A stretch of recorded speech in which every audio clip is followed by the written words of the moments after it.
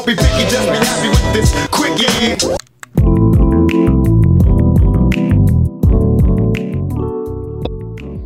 We all got problems, okay? Like for instance, today's hump day. And if you ain't humping somebody, maybe that's a problem. Because at the end of the day in this COVID era, should you really be humping? Or should it, be through that glory hole? Speaking of problems though, I'm talking about the biggest problem on the Canucks today here on The Quickie. I'm Trevor Beggs and you're listening to The Quickie on the Nucks Misconduct Network. You get 4 shows on that network now that The Quickie's back this week. Boom, bam. You also get Sippin' on a 40, hosted by Kyle Baldwin after every Canucks game. Power of the Towel, a weekly deep dive on the Canucks hosted by Nick Bondi.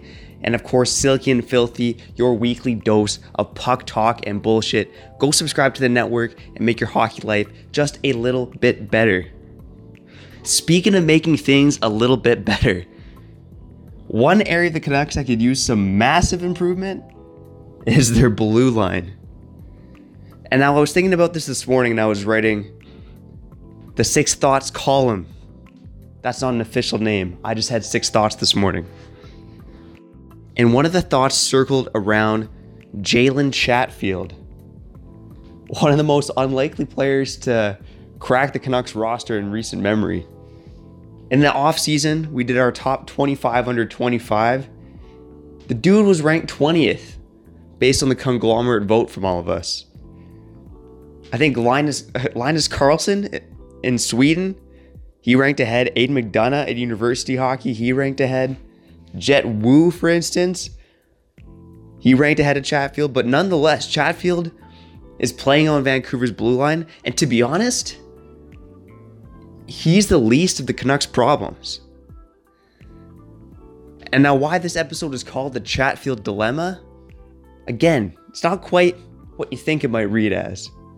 The dilemma is, if Chatfield is the least of your problems, what about the rest of the blue line?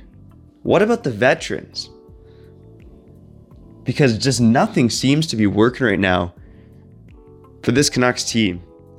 They've had one good game defensively against the damn Winnipeg Jets, who I guess were a little slow coming off of 4 days rest or something like that, 5 days rest. But in 7 games this season, combined against Montreal and Calgary, the Canucks have 1 shootout win and 6 losses. You can look at the Flames, the Canadiens, and I'm going to throw the Leafs in the mix as well. Those, to me, are the 3 best teams in Canada, and if you don't play well against those teams, you are not going to make it very far in the playoffs, or you're not going to make it to the playoffs at all. Now, one suggestion that I highlighted this morning in the column was a possible shakeup to the Canucks defense. And I'll start by saying that it circles around the Hughes and Benn pairing that I don't think has looked as good as other people seem to have given them credit for. Everyone thinks that, Jordy Benn's the next coming of Chris Tanev wearing the number 8. They seem to hear him get some love on the broadcast. There was that stat that he was on the ice for 7 goals for and none against. But overall, I thought Benn looked a little sloppy, a little hesitant.